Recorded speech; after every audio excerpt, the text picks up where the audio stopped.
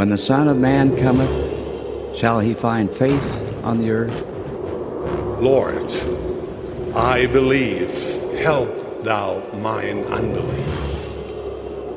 May our testimonies be as deep and as strong as that of Jacob, who, when confronted by one who sought to destroy his faith, declared, I could not be shaken.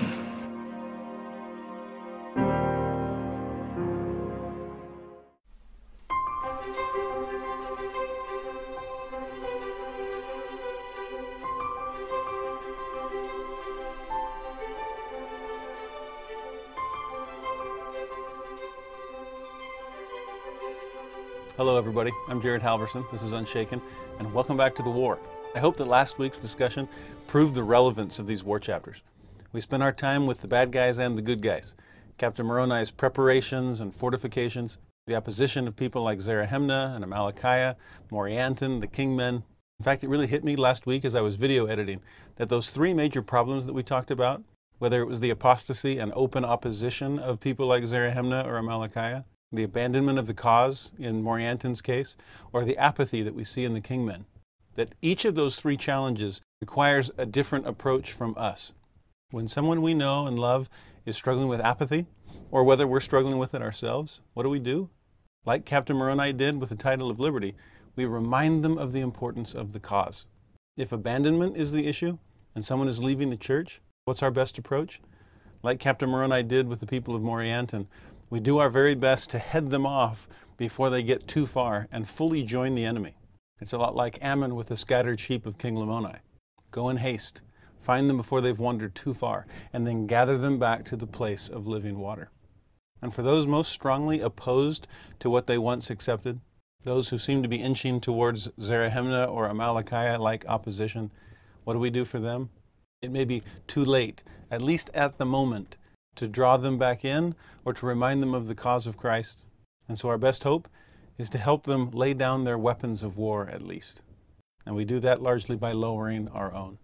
If we can at least stop fighting one another, then there's a chance for the Spirit of the Lord to soften hearts and renew faith in hopes that they, like the prodigal son, will eventually come to themselves and return of their own accord.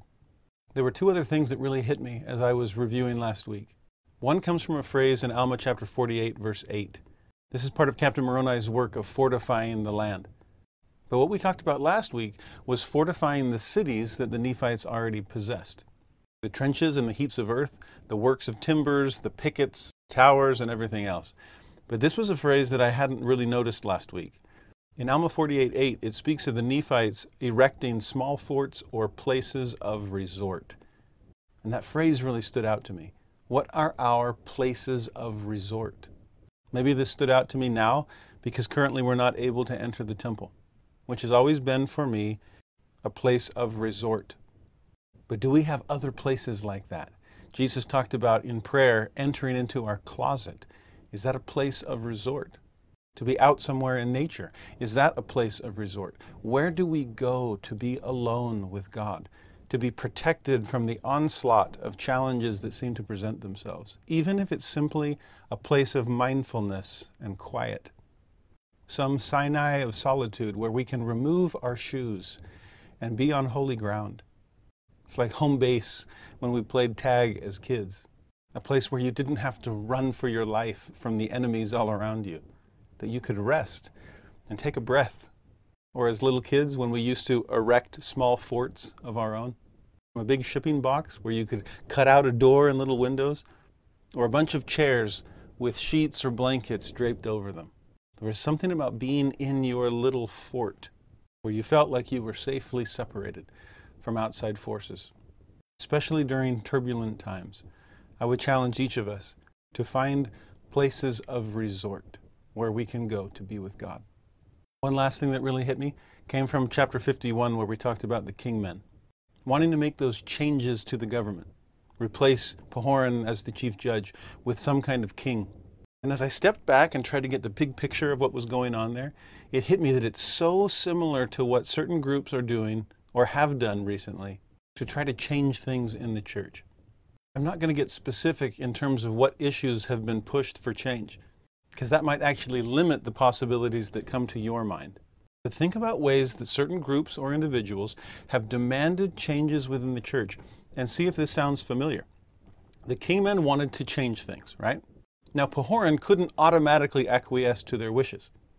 Even as chief judge, it was against the law for him to simply change the way that government was supposed to be run.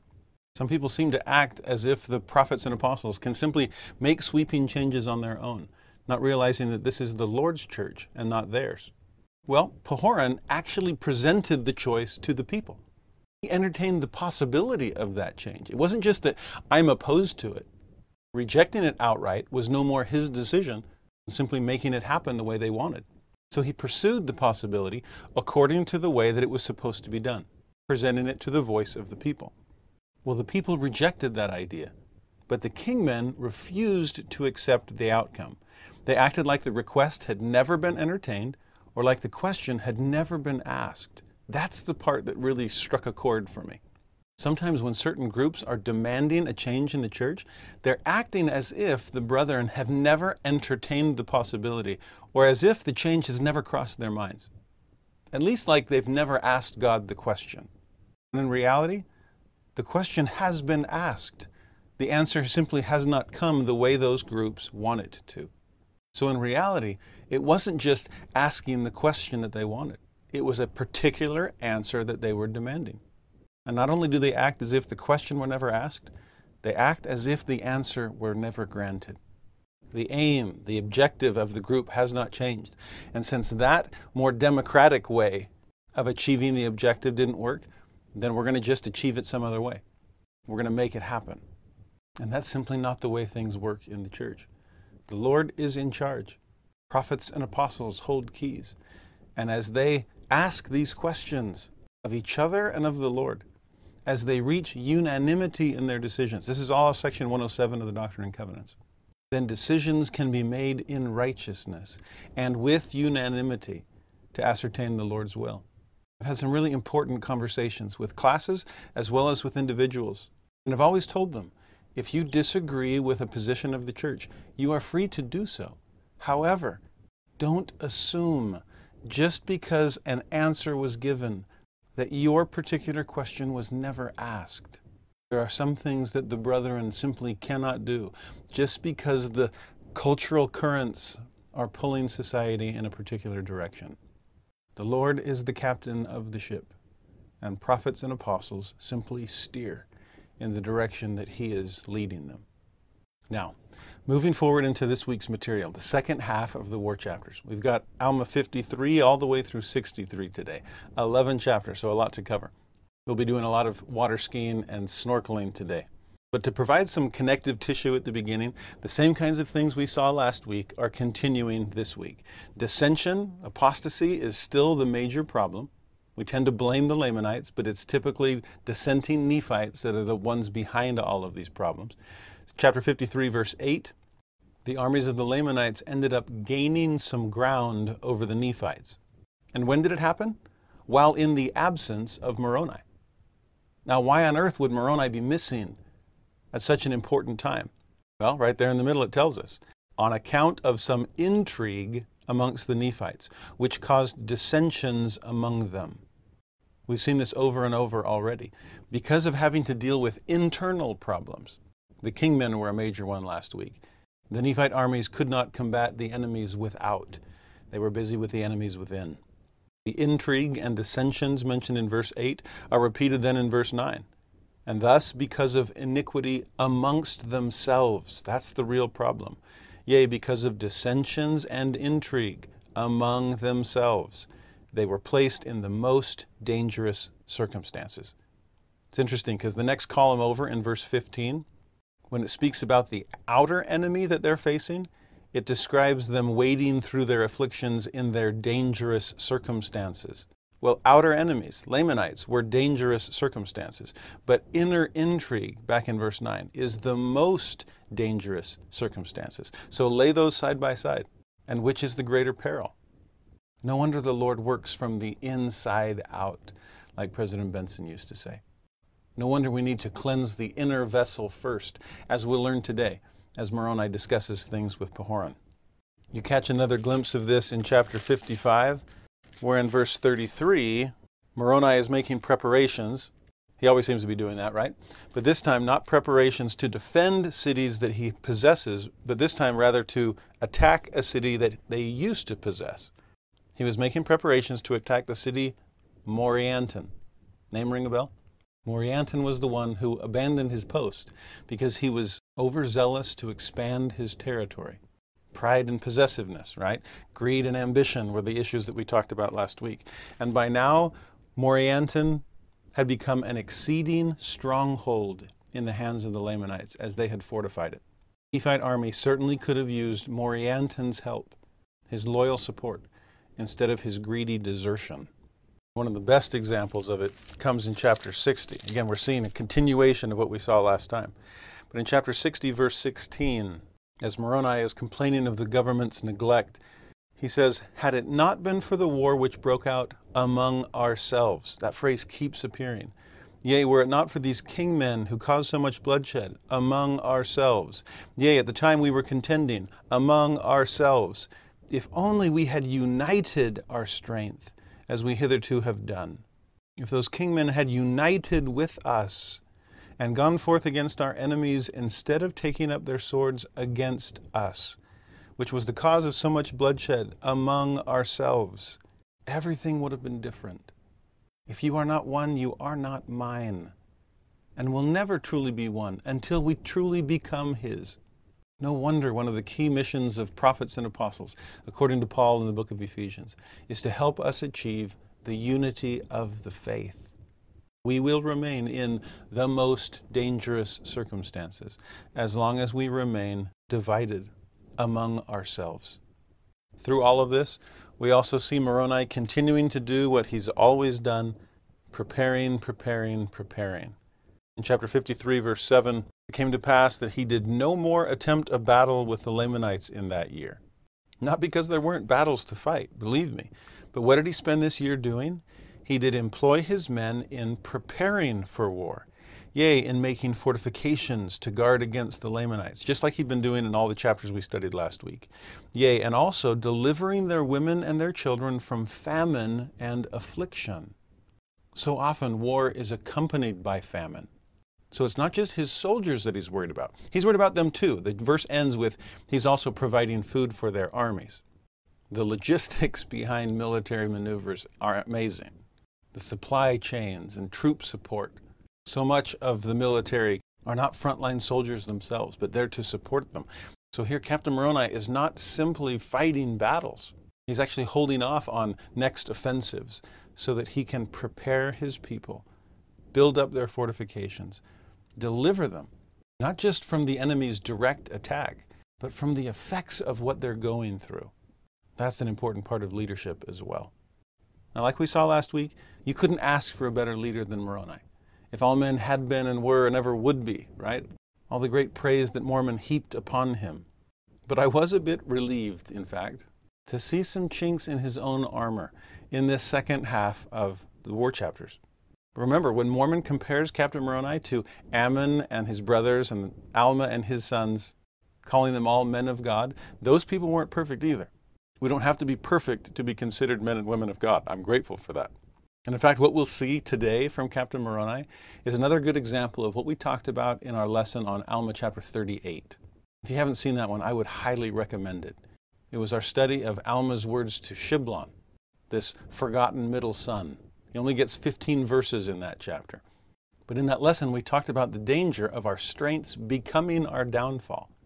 That the very things that made Shiblon such an incredible person were things that his father Alma noticed, if this goes to the extreme, this can lead to some problems. And we'll see that today with Captain Moroni. The very things that made him such a powerful military leader led to some mistakes on his part. So I don't say this to take him down any notches, but rather to remind us to be aware of our strengths, the heads of that coin, flipping over to the tails side. We see this mostly in the letters that Moroni writes that we have recorded in the second half of the war chapters. The first half contains much more action on Moroni's part. The second half has to do more with the epistles that he's writing. And this first one comes in chapter 54, as Moroni is writing a letter to Ammoron. Remember, Amalickiah had been slain in his tent by the intrepid Teancum, the Rambo of the Nephite army. Ammoron then takes Amalickiah's place and is now king of the Lamanites and pursuing the same selfish goals that his brother had. Well, now Moroni is writing Ammoron a letter to negotiate a prisoner exchange. To this point, Nephites have only been capturing and imprisoning Lamanite combatants, male soldiers, whereas the Lamanites have been imprisoning men, women, and children. So Captain Moroni was trying to work out some kind of exchange where we'll deliver back to you your male soldiers that we've captured, if you'll deliver back to us not only our male soldiers, but the women and children that you never should have imprisoned to begin with. Worthy goal, definitely. But notice Moroni's strength and associated weakness that comes through in the letter that he writes to his enemy. The letter itself goes from verse 5 through verse 14. But notice in verse 6, "Behold, I will tell you somewhat concerning the justice of God." Sounds a lot like Alma starting to talk to Corianton. You've been sinning and you need to understand God's justice.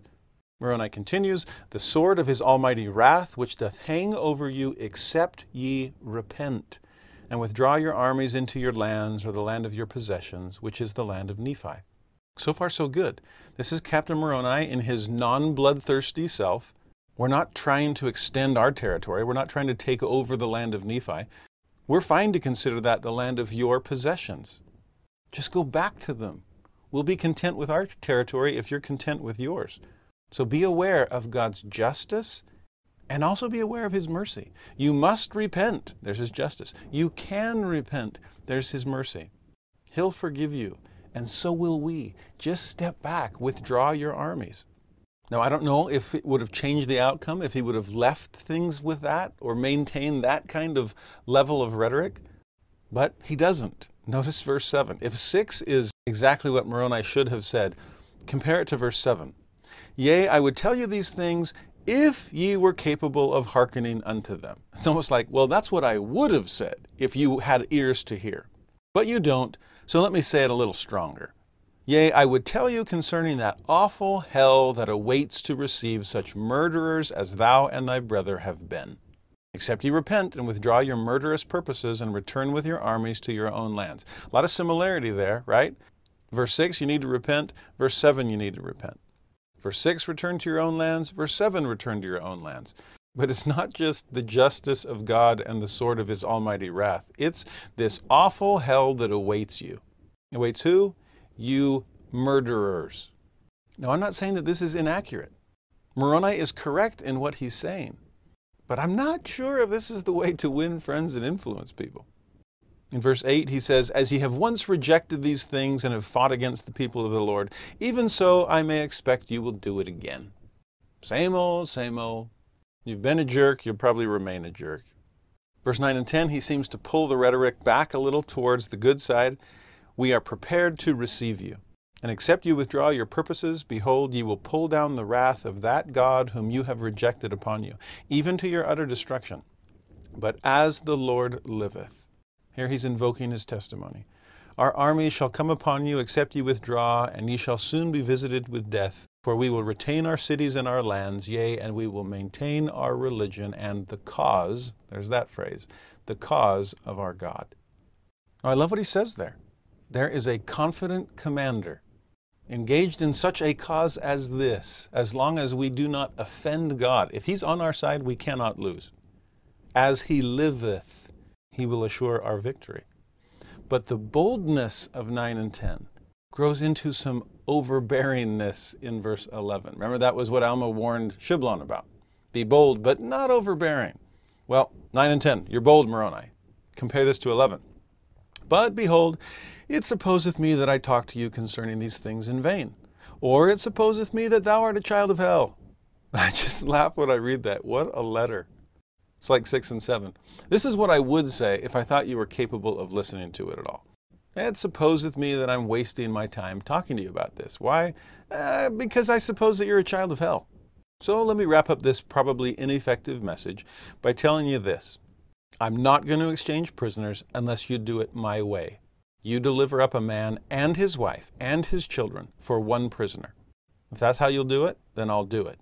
If not, verse 12, I will come against you with my armies. Yea, even I will arm my women and my children. You seem to be treating them like active combatants. Fine, I will too, and I'll arm them. You're making them prisoners of war, then I will make them warriors. I will come against you. I will follow you even into your own land. I'll shift from defensive to offensive.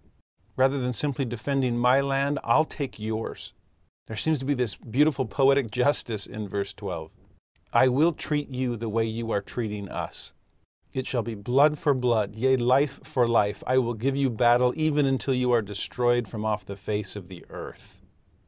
You seem to be pursuing a war of annihilation. Well, two can play that game, Amaron. Verse 13, he now admits something. Behold, I am in my anger. Now, I can't blame him. I would be too. Ye have sought to murder us. We have only sought to defend ourselves. Your cause is not just. Ours is. And if that's not a cause for anger, I don't know what is. And yet maybe anger isn't the right word. If that's not a cause for righteous indignation, then I don't know what is. Anger seems like the counterfeit of righteous indignation. It's an important emotion. It motivates us to protect ourselves. It's one of the things that makes Moroni such an important leader here. But I do want us to grapple with the difference between righteous indignation and anger. I'm not trying to make Captain Moroni an offender for a word here, but I do wonder if it's that anger that makes boldness bubble up into overbearingness.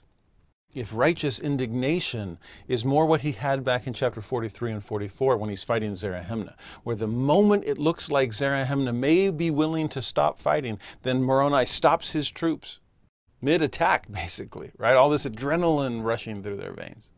It's one of the most important things we learned about Moroni from Mormon's account of him, that he gloried in the defense of his people, protecting their freedoms, but he did not glory in bloodshed. It's a great way to distinguish between righteous indignation and anger. When Jesus cleansed the temple and toppled the tables of the money changers, he was in control of himself. This was righteous indignation, reproving betimes with sharpness when moved upon by the Holy Ghost. But when we're moved upon by anger, we may not be as in control of ourselves as we need to be. I remember once as a parent, well, lots of times, but this particular time, reproving betimes one of my children and doing so with sharpness. My wife kind of raised the voice of caution, like, "Ooh, honey, calm down." And I remember in that particular instance, feeling so moved upon by the Holy Ghost, instead of just moved upon by my frustration at a child who was disobeying. That's probably why my wife had to caution me. She's seen me moved upon by other emotions. But that time I knew I was in control of my emotions. I wasn't chastening a child to get something out of my system. It's such an interesting memory of just truly feeling in control. It was an experience that I needed to have as a parent, to be able to clearly distinguish between being moved upon by anger and being moved upon by the Holy Ghost. The conversation and the discipline that resulted from that, for that particular child, ended up being a blessing to them and a blessing to me. It made it so much easier to do the rest of that verse in section 121, to show forth afterwards a greater outpouring of love, lest he esteem thee to be thine enemy. We'll see the word anger appear several times in the second half of the war chapters. Keep an eye out for it and see the results that follow in its wake. They're usually not very good. The one that seems most haunting to me appears in chapter 62, and it's where we meet Teancum again. He had successfully slain Amalickiah, sneaking across enemy lines under cover of darkness with his trusty javelin. He does the same thing here to Amaron, and Amaron meets the same fate that his brother Amalickiah did, death at the hands of Teancum. But this time when Teancum casts his javelin, he almost hit the bullseye. It did pierce him near the heart. But behold, the king did awaken his servants before he died, insomuch that they did pursue Teancum and slew him. I talked about this a little in our lesson way back in Mosiah chapter 25. That was the story of my mission companion, Elder Buckles, who fell in love with Teancum when he read the Book of Mormon in the MTC and literally cried. This big buff companion of mine, bawling, tears rolling down his cheeks when he found out that Teancum had been slain. Remember what I said back then. We don't mourn the death of someone who had never really come to life for us to begin with. Well, Teancum had come to life for Elder Buckles, and he mourned his passing. But what haunts me about this account is one word. We still see the courage, the unwearying diligence of Teancum. In verse 35, the Nephites and the Lamanites were weary because of the greatness of the march. Same thing that happened against Amalickiah. Everyone sleeping because of the burdens and heat of the day. So after that long march, no one developed any stratagem in the nighttime. They were just too tired. My strategy is called sleep. Let's deal with the battle in the morning. But not Teancum. The guy never seemed to sleep. But notice this phrase, for he was exceedingly angry with Ammoron. Justifiably so, just like Captain Moroni. He's right, as it continues in verse 35, that Ammoron and Amalickiah, his brother, had been the cause of this great and lasting war between them and the Lamanites. This had been the cause of so much war and bloodshed, so much famine. There's that connection again. The injustice of Ammoron's cause was one of the things that motivated the Nephites to pursue so valiantly their own cause. But it's not just righteous indignation this time. It's not just the desire to defend themselves. He is exceedingly angry. And then in verse 36, the word reappears. It came to pass that Teancum in his anger did go forth into the camp of the Lamanites. Now, I don't know if righteous indignation as opposed to anger would have helped Teancum hit the bullseye, and if he could have silently escaped back over the wall to return to the Nephite army, just like he had done belly crawling across the beach outside Bountiful when he slew Amalickiah. But it does make me wonder if anger rattles our nerves just enough to make our aim slightly off in the righteous objectives that we are pursuing in life. I'm trying to raise my children in righteousness, but does anger shift our focus just enough that we don't hit the heart of the issue or don't truly reach the heart of the person that we're trying to change? We get close, we hit near, but both we and they pay a price for it. Does anger cloud our judgment? Perhaps this was a more dangerous circumstance than Amalickiah's. Amalickiah was camped on the beach. Ammoron is within a city, behind a wall. Again, I don't want to read too much into this, and it is a tragedy that Teancum dies. We see that obviously in verse 37. When Lehi and Moroni find out about Teancum's death, they are exceedingly sorrowful. They would have reacted just like Elder Buckles did. For he had been a man who had fought valiantly for his country, yea, a true friend to liberty. He'd suffered very many exceeding sore afflictions. He'd given it all he had. He kept his covenants by sacrifice. But behold, he was dead, and no amount of sorrow could change that. An old friend of mine, a colleague, a wise and respected institute director that was about to retire, he was then serving as stake president at the same time. He and his wife were part of a panel of couples, teaching a large group of us about marriage. And I was so struck by one of the things that he said. He said, you know, when I was a young father, I was very even-tempered. And I thought, that sounds like him. He seemed like a very in-control, even-tempered grandpa. But then he defined what he meant by even-tempered. With a twinkle in his eye, he said, I was mad all the time. You see, his temper was even, but it was evenly high, evenly hot. We all laughed at that. But are we sometimes guilty of that same kind of even-temperedness? Will that cause sorrow? Will it kill relationships? Even when our cause is just. And that was the case with Teancum and Moroni. We need to make sure that our approach to pursuing that cause is just as the cause itself. So both for our sake and the sake of those that we are trying to help or to lead, may we bridle our passions. so that we can be filled with love. Teancum struggled with it in Alma 62, and Moroni struggled with it back in Alma 54. Again, this is an example of a strength becoming weakness. If anger is the counterfeit of righteous indignation, counterfeits are so close to the real thing. That's what makes them convincing counterfeits.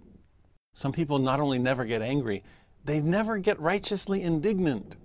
They are so non-confrontational that when it comes to speaking the truth in love, as Paul said, they'll only do things in love, and they'll avoid speaking truth, even when truth needs to be spoken.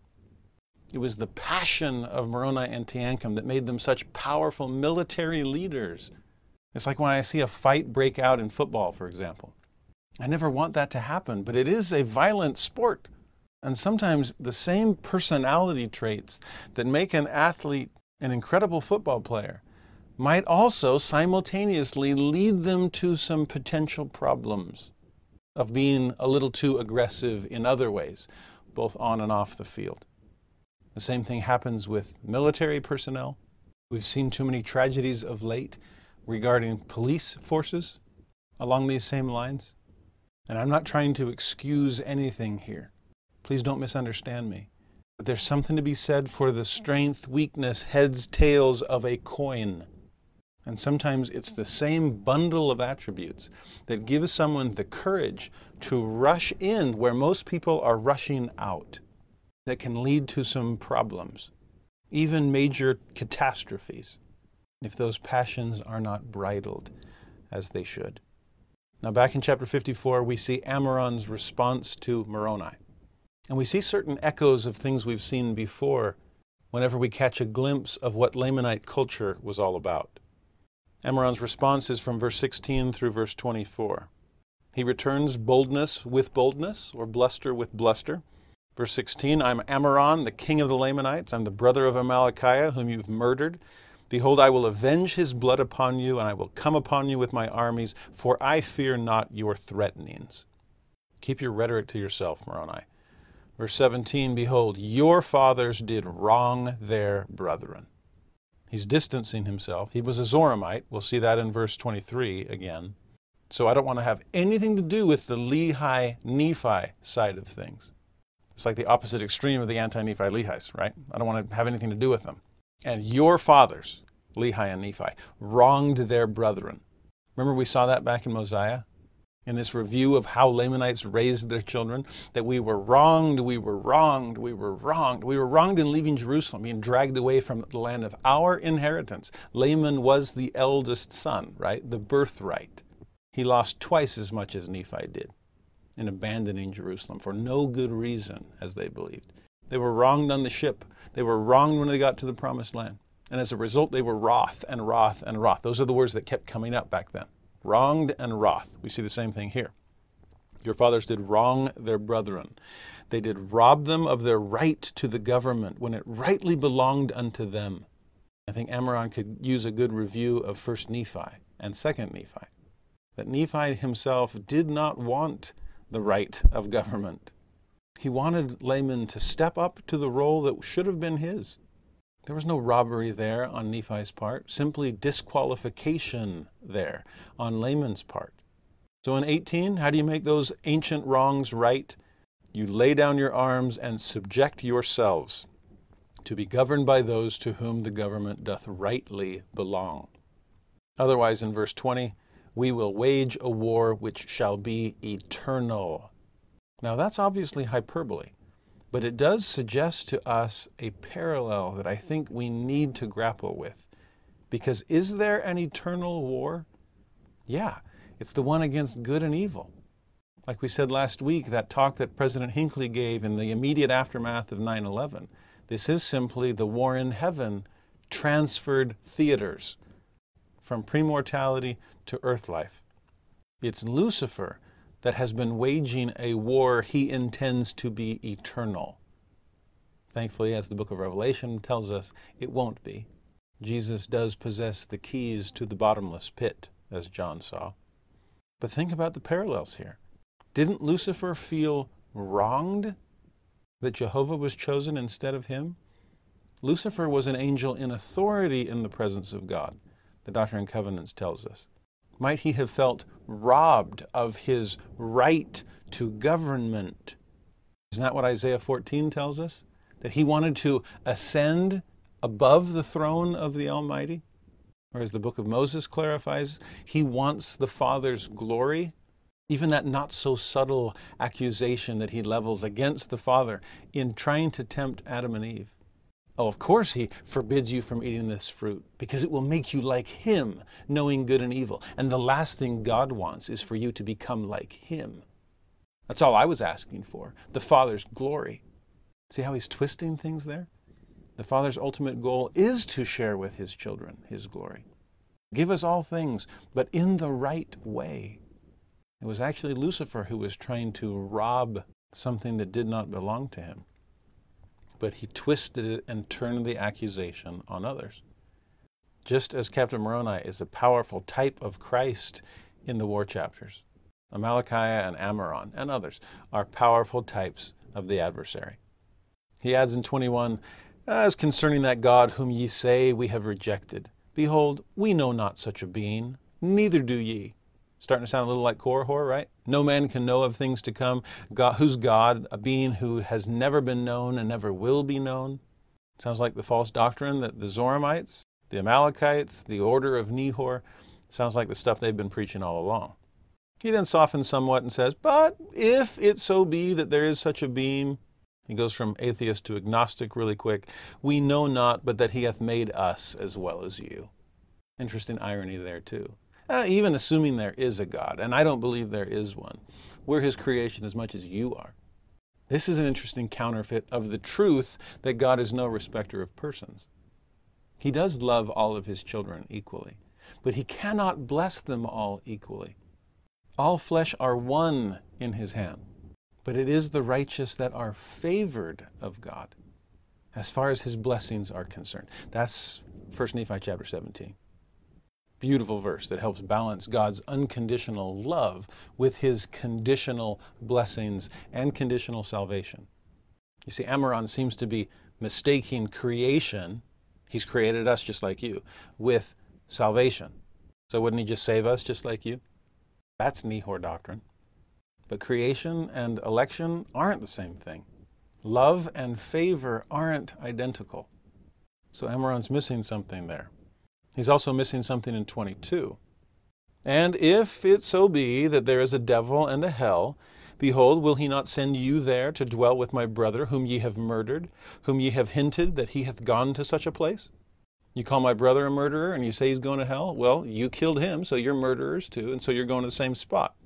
But here he is divorcing action from intention, and there's a counterfeit there as well. There was death occurring on both sides, but the intentions behind those actions couldn't be more different. Again, the justness of the Nephites' cause versus the injustice behind the cause of the Lamanites.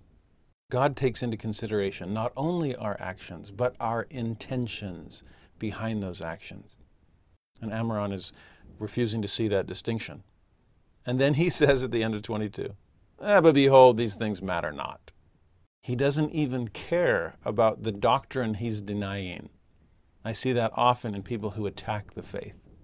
It's like they attack the fact that there are multiple accounts of the first vision, but they don't believe in visions at all.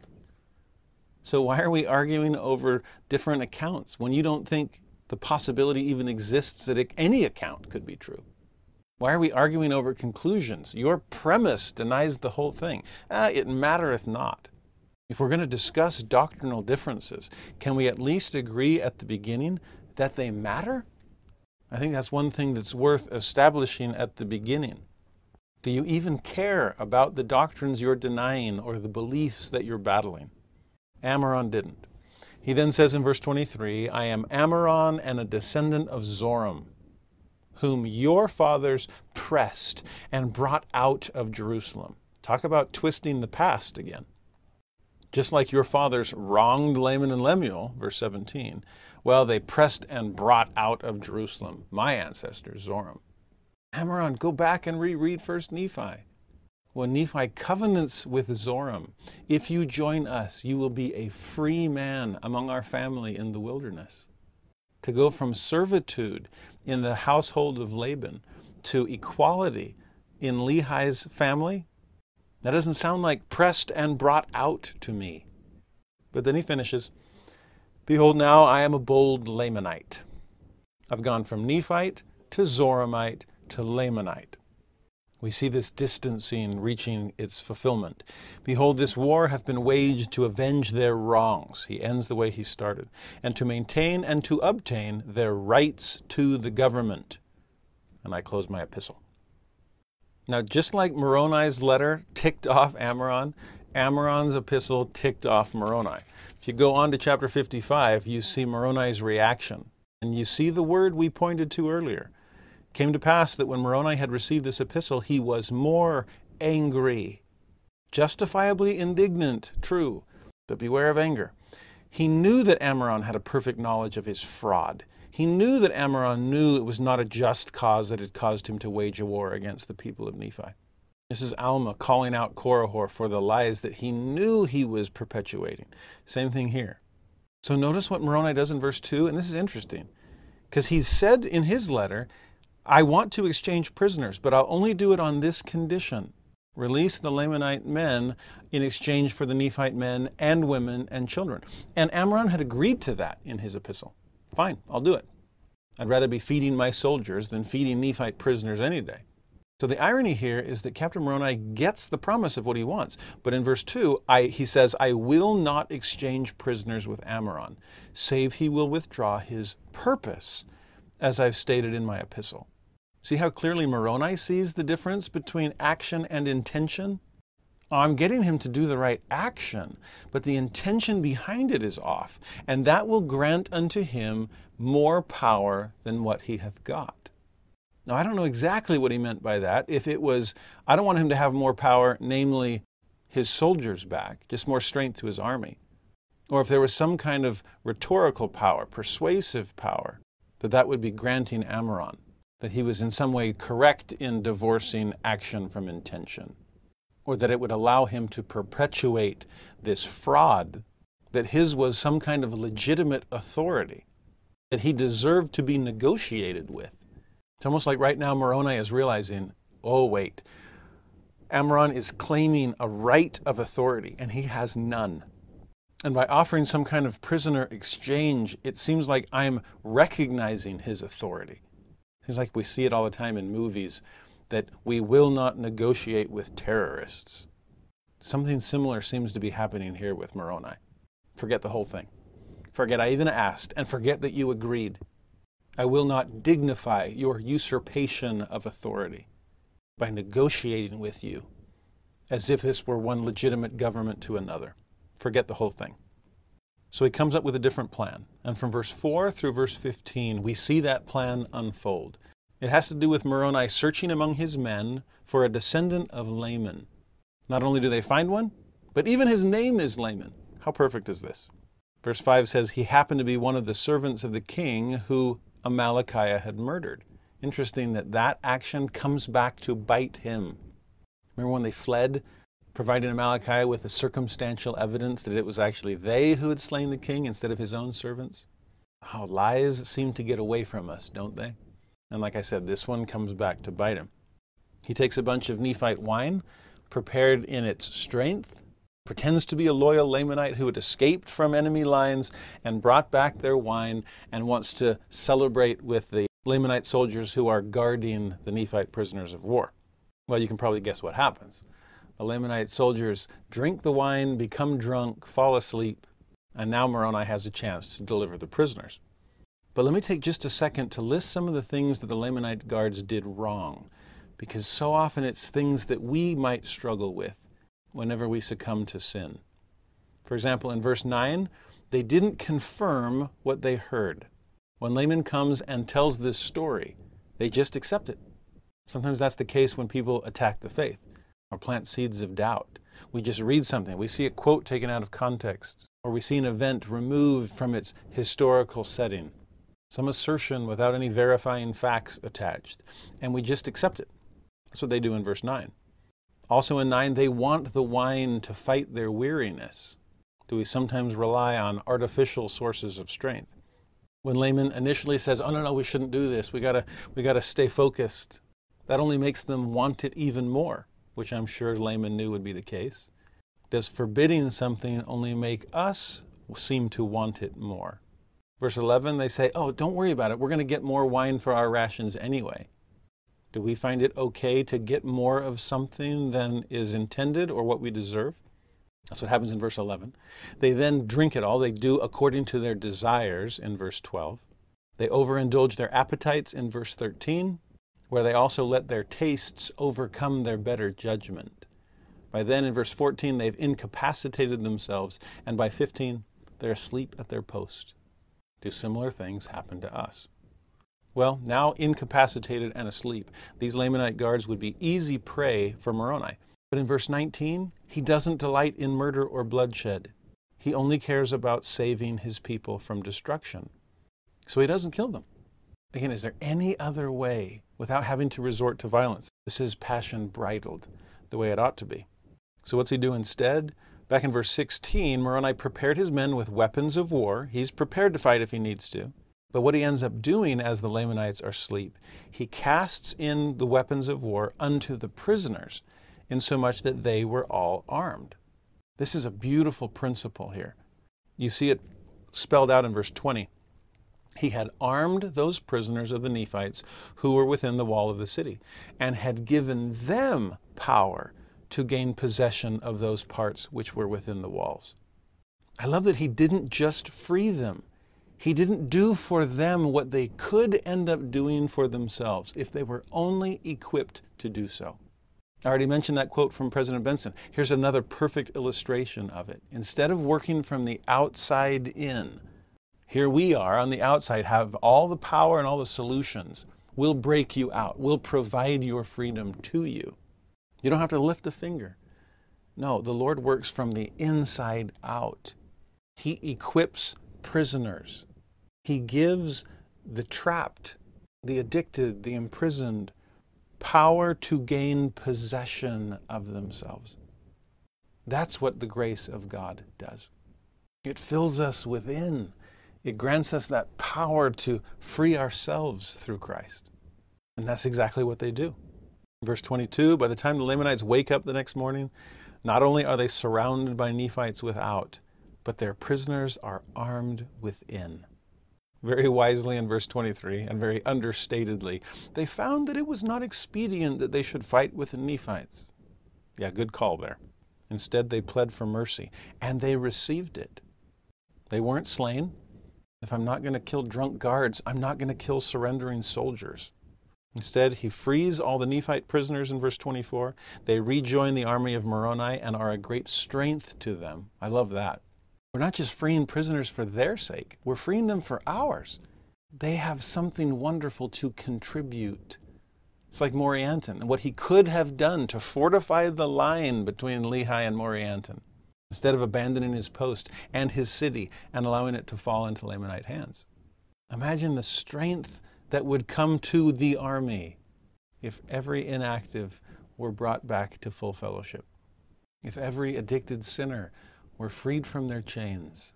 They have so much to offer all of us. Come home. Strengthen the army. We need you. Maybe that's one more reason that Captain Moroni armed them from within. You need to get used to using weapons again, because it's not just you that you'll end up freeing. We need your help freeing still others, freeing us. We need the strength that you will add to the army. Meanwhile, having freed the Nephite POWs, what does he do with the Lamanite POWs?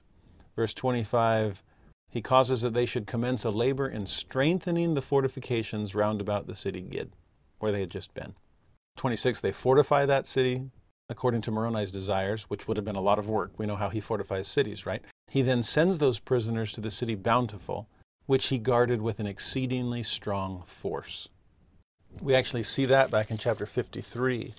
In verses 3 through 6, an earlier group of Lamanite POWs are used to fortify the city of Bountiful. That's why it's such a great stronghold by the time we see it in chapter 55. In that passage, we get a few extra details. 53 verse 5, by forcing the Lamanite POWs to fortify the city, they were guarded within a wall which they had built with their own hands. This is the opposite of what we just saw about prisoners being armed within so that they could free themselves. You see the balance there?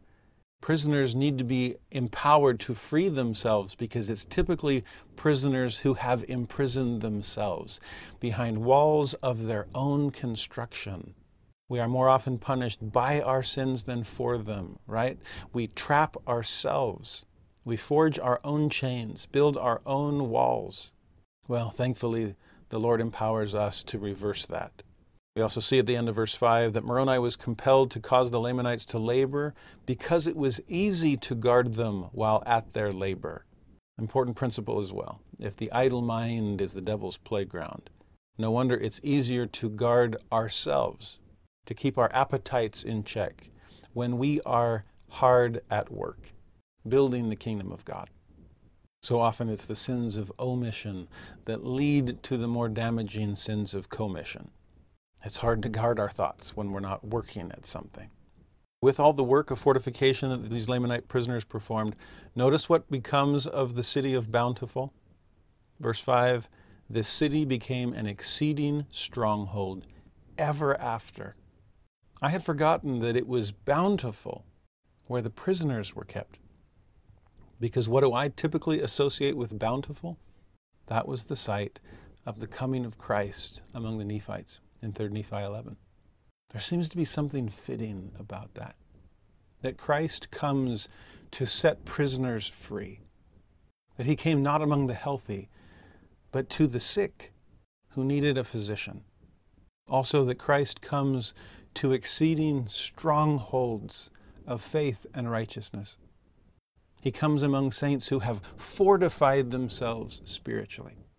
Also, one of the great things we know about the way Nephites approached the prisoners of war, we'll see this later on in these chapters, that often when Lamanites particularly were brought in after a battle, they were very often sent to live among the anti-Nephi Lehis. Who better to rehabilitate them rather than just guard them as they stewed in their anger and vengefulness? No, teach them. We saw that back in Alma 31.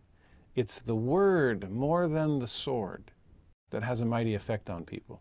And so I do wonder how much teaching, how much crying repentance, how much rehabilitation was taking place in the city Bountiful in these decades that preceded the coming of Christ to that exact location.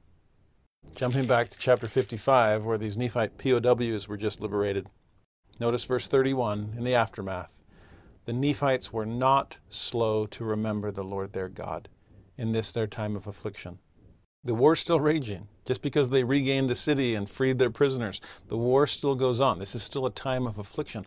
But they weren't slow to remember the Lord their God. And then one specific instance of that, I love this in 32.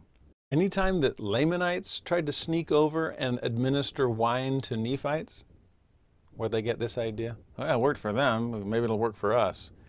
Well, it didn't, because in 32, they were cautious that no poison should be administered unto them. 31 says that they would give it to the Lamanite prisoners first. If it's poisoned, we're going to know about it before we partake of any ourselves. Because, funny detail in 32, if their wine would poison a Lamanite, it would also poison a Nephite. Glad they recognized that similarity. But what a great principle to think about. What's wrong for them is wrong for us. I'm grateful for parents that didn't have a second set of standards for themselves. They kept the same rules that they asked us to, knowing that if something was wrong for their children, it was wrong for them as well. I think it was Elder Robert D. Hales who told the story of grandchildren that were thinking about watching a certain movie, and he said, "Oh, I'm not old enough to see that movie." Great thought from an old man. If it would poison the youth, it would poison me. There's no double standard here. Now, so far, we've been watching this letter exchange between Moroni and Ammoron.